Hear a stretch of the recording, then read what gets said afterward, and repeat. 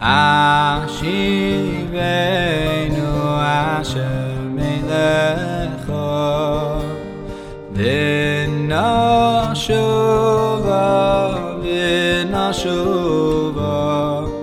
Chadesh Chadesh Chadesh Yomeinu Chadesh Yomeinu Kekedesh. Hello and welcome to Praying on Purpose. Over the past year, we have focused ourselves on Tuesdays to the question of how to daven. And in the course of these conversations, we have focused on many of the practical, logistical aspects of prayer.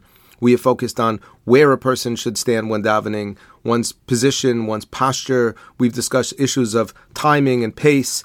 This morning, as we still find ourselves in the beginning of the month of Elul, I would like to focus on how to pray in general, but specifically with an eye towards Elul. If you will, how to pray in the month of Elul.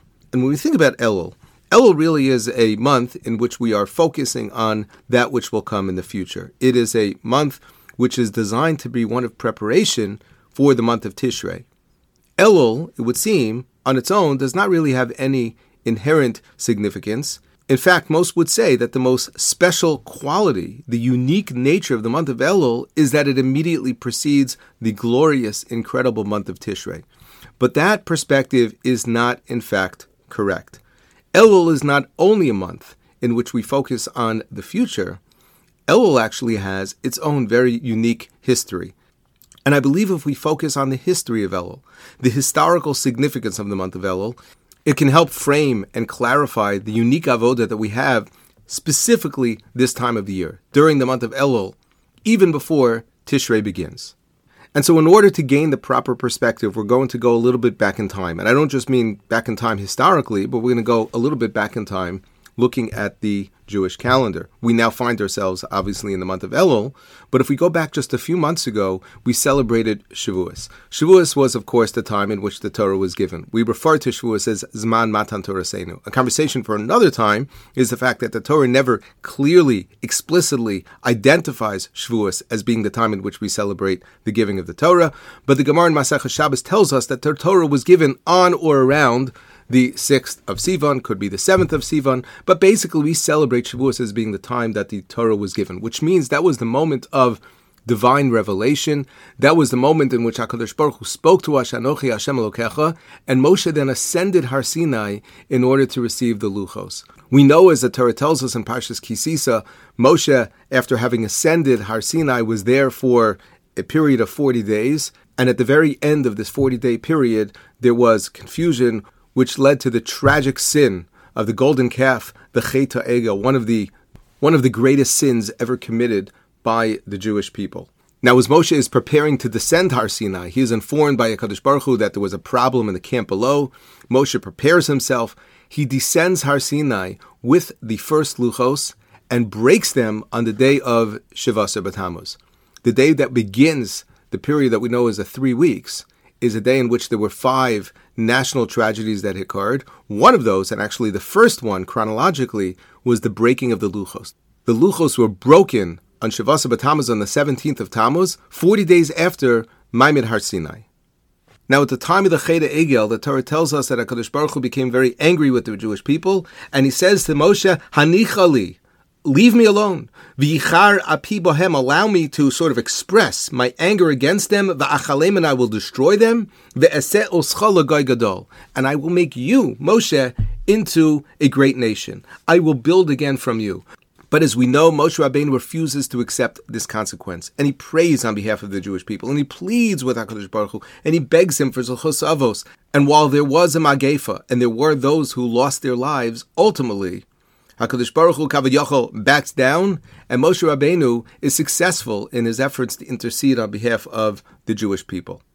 But even after this successful intervention, even after Moshe was able to negotiate, so to speak, a plea deal on behalf of the Jewish people, nevertheless, the relationship between HaKadosh Baruch Hu and the Jewish people was still very strained and very compromised. It's as if the entire Jewish nation had become very distant from HaKadosh Baruch Hu. It's as if they must have felt on a certain level that they were no longer considered to be his children, his special nation.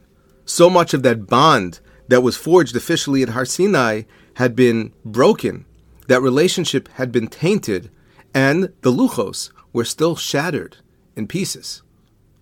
And so while there was, on the one hand, a successful degree of damage control, the relationship between HaKadosh Baruch Hu and the Jewish people was still left in a great state of disrepair.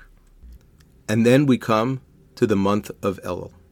Chazal tell us in the Medrash that it was on Rosh Chodesh Elul that Hashem said to Moshe, Alei Elai Hahara, ascend the mountain of Har Sinai for a second time and come to me.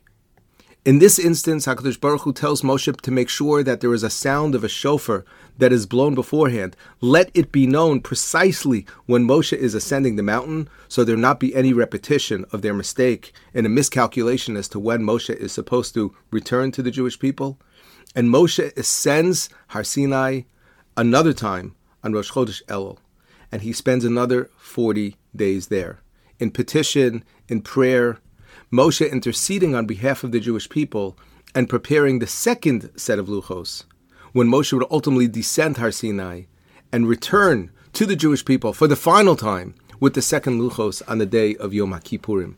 The 40-day period spanning Rosh Chodesh Elul through the day of Yom Kippur is a day in which there was an ultimate reconciliation between HaKadosh Baruch Hu and the Jewish people. And I think we would all agree that the historical significance of what occurred during the month of Elul, before there was even a day known to us as being Rosh Hashanah and the period of Aseret Yemei Tshuva and Yom HaKippurim, this time in history was marked with distinction because it was a time of reunification. It was a time of renewal. It was a time of restoration. It was a time in which a relationship had been severely injured, was able to heal and to restore, and there could slowly but surely be an attempt to go ahead and to strengthen that relationship and to start again and to start anew. This is the history of the month of Elul, and I think this is so important because if we see Elul as merely being the month before Tishrei, we fail to appreciate how significant it is in and of itself. The ability to go ahead and to stand before HaKadosh Baruch Hu in prayer throughout the month of Elul means, to a certain extent, to identify with that feeling of having experienced distance, of having been cast aside. Perhaps we feel distant from HaKadosh Baruch Hu because we left. We have veered from the path. We have abandoned him, if you will. And now we come back throughout the month of Elul, and as Moshe did, Alei Elai Hahara, HaKadosh Baruch Hu calls to Moshe and says, ascend the mountain, we do so as well. So what does this mean practically? When I say, how do we pray during the month of Elul? So where do we go with this message? So first of all, without getting into the details at the moment, we know that there is a custom to blow the shofar throughout the month of Elul, and while it is true to a certain extent, that may be also some preparation for the day of Rosh Hashanah, and for another time we could talk about why that is, because generally speaking, we would not go out of our way to prepare for mitzvah. To the contrary, we would actually avoid doing a mitzvah so it could be special at its proper time. But we know that shofar is an exception to that rule. But in addition to the fact that it may be preparation for Rosh Hashanah and to sort of get us in the mood, if you will, for tshuva, historically the shofar was blown on Rosh Chodesh Elul as a way of signaling to the Jewish people that Moshe is ascending Har Sinai again. And so therefore, just to appreciate the origin of that custom. But separate from that clearly defined, somewhat technical point, I think that we would all benefit from tapping into this concept of Alei Elai Hahara, that the month of Elul is a time in which we are to try to ascend. We are supposed to connect with HaKadosh Baruch Hu through a form of ascent. What does that mean in practical terms when it comes to davening? It means that we have to try to leave the space in which we currently occupy. If you go back to one of the first Yurim that I gave in this forum almost a year ago, I spoke about the fact that in davening in general, we have to try, on the one hand, to ascend the heavens. We have to try to reach for something bigger and greater than ourselves, but at the same time do so by keeping our feet on the ground. I believe, if I'm not mistaken, the name of that episode is Keep Your Feet on the Ground and Keep Reaching for the Stars. And over there we presented a model of prayer in general. But I think when it comes to Elul in particular, the concept that we have to try to reach out of ourselves is one that resonates very deeply with me and is one that I would encourage you to think about. The greatest challenge that we all have when we daven is that we are so shakua, we are so immersed in our own experience. We are so connected at any point in time to so many other things and people. We are so distracted. We are overly distracted that it becomes very, very challenging. I dare say in some cases, almost impossible for us to connect with ourselves and to connect with HaKadosh Baruch Hu. This is always a challenge.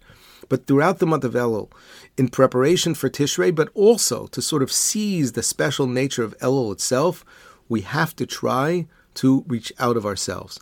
When we come to davening, and as I mentioned the other day, if we can come even just a few minutes earlier, if we can, it's not always easy. And if we could try to sort of transplant ourselves for this period of time into a different place and to disconnect from the things that are distracting us. And then imagine ourselves, but on a certain level, actually ascend, to begin an ascent, to try to leave the place of my own experience and to return to HaKadosh Baruch Hu. Of course, the whole theme of this time of year is one of tshuva. Tshuva means to return. Tshuva means to go back to a place where I was beforehand. And again, just to appreciate that Moshe sends Har Sinai initially, after the time of Ma'amad Har Sinai, at the time of Shavuos, he descends with the luchos and breaks them on Shavas B'Tammuz, but ultimately returns to Har Sinai for that period of restoration that spans the entire month of Elul. It is that experience of sort of rising above our own experience, of climbing this mountain, a feeling is of slowly but surely, step after step, day after day, prayer after prayer. We are in ascent. We are climbing, that we will ultimately come to the month of Tishrei having arrived, that we will feel at that point that we are able to stand on the top of a mountain. Mi aleh bahar Hashem, as we are going to say on the first night of Rosh Hashanah. We officially inaugurate the Yemei Hadin with those words, Mi aleh bahar Hashem umi yakum bimkom kadsho. That ascent takes place throughout the month of Elul. So may we be zocheh as we daven each and every day, but particularly throughout the month of Elul, to focus on this process, to feel that we are ascending and climbing this mountain, bringing ourselves ever so closer to Avinu Sheba Shamayim. Thank you so much, and have a wonderful day.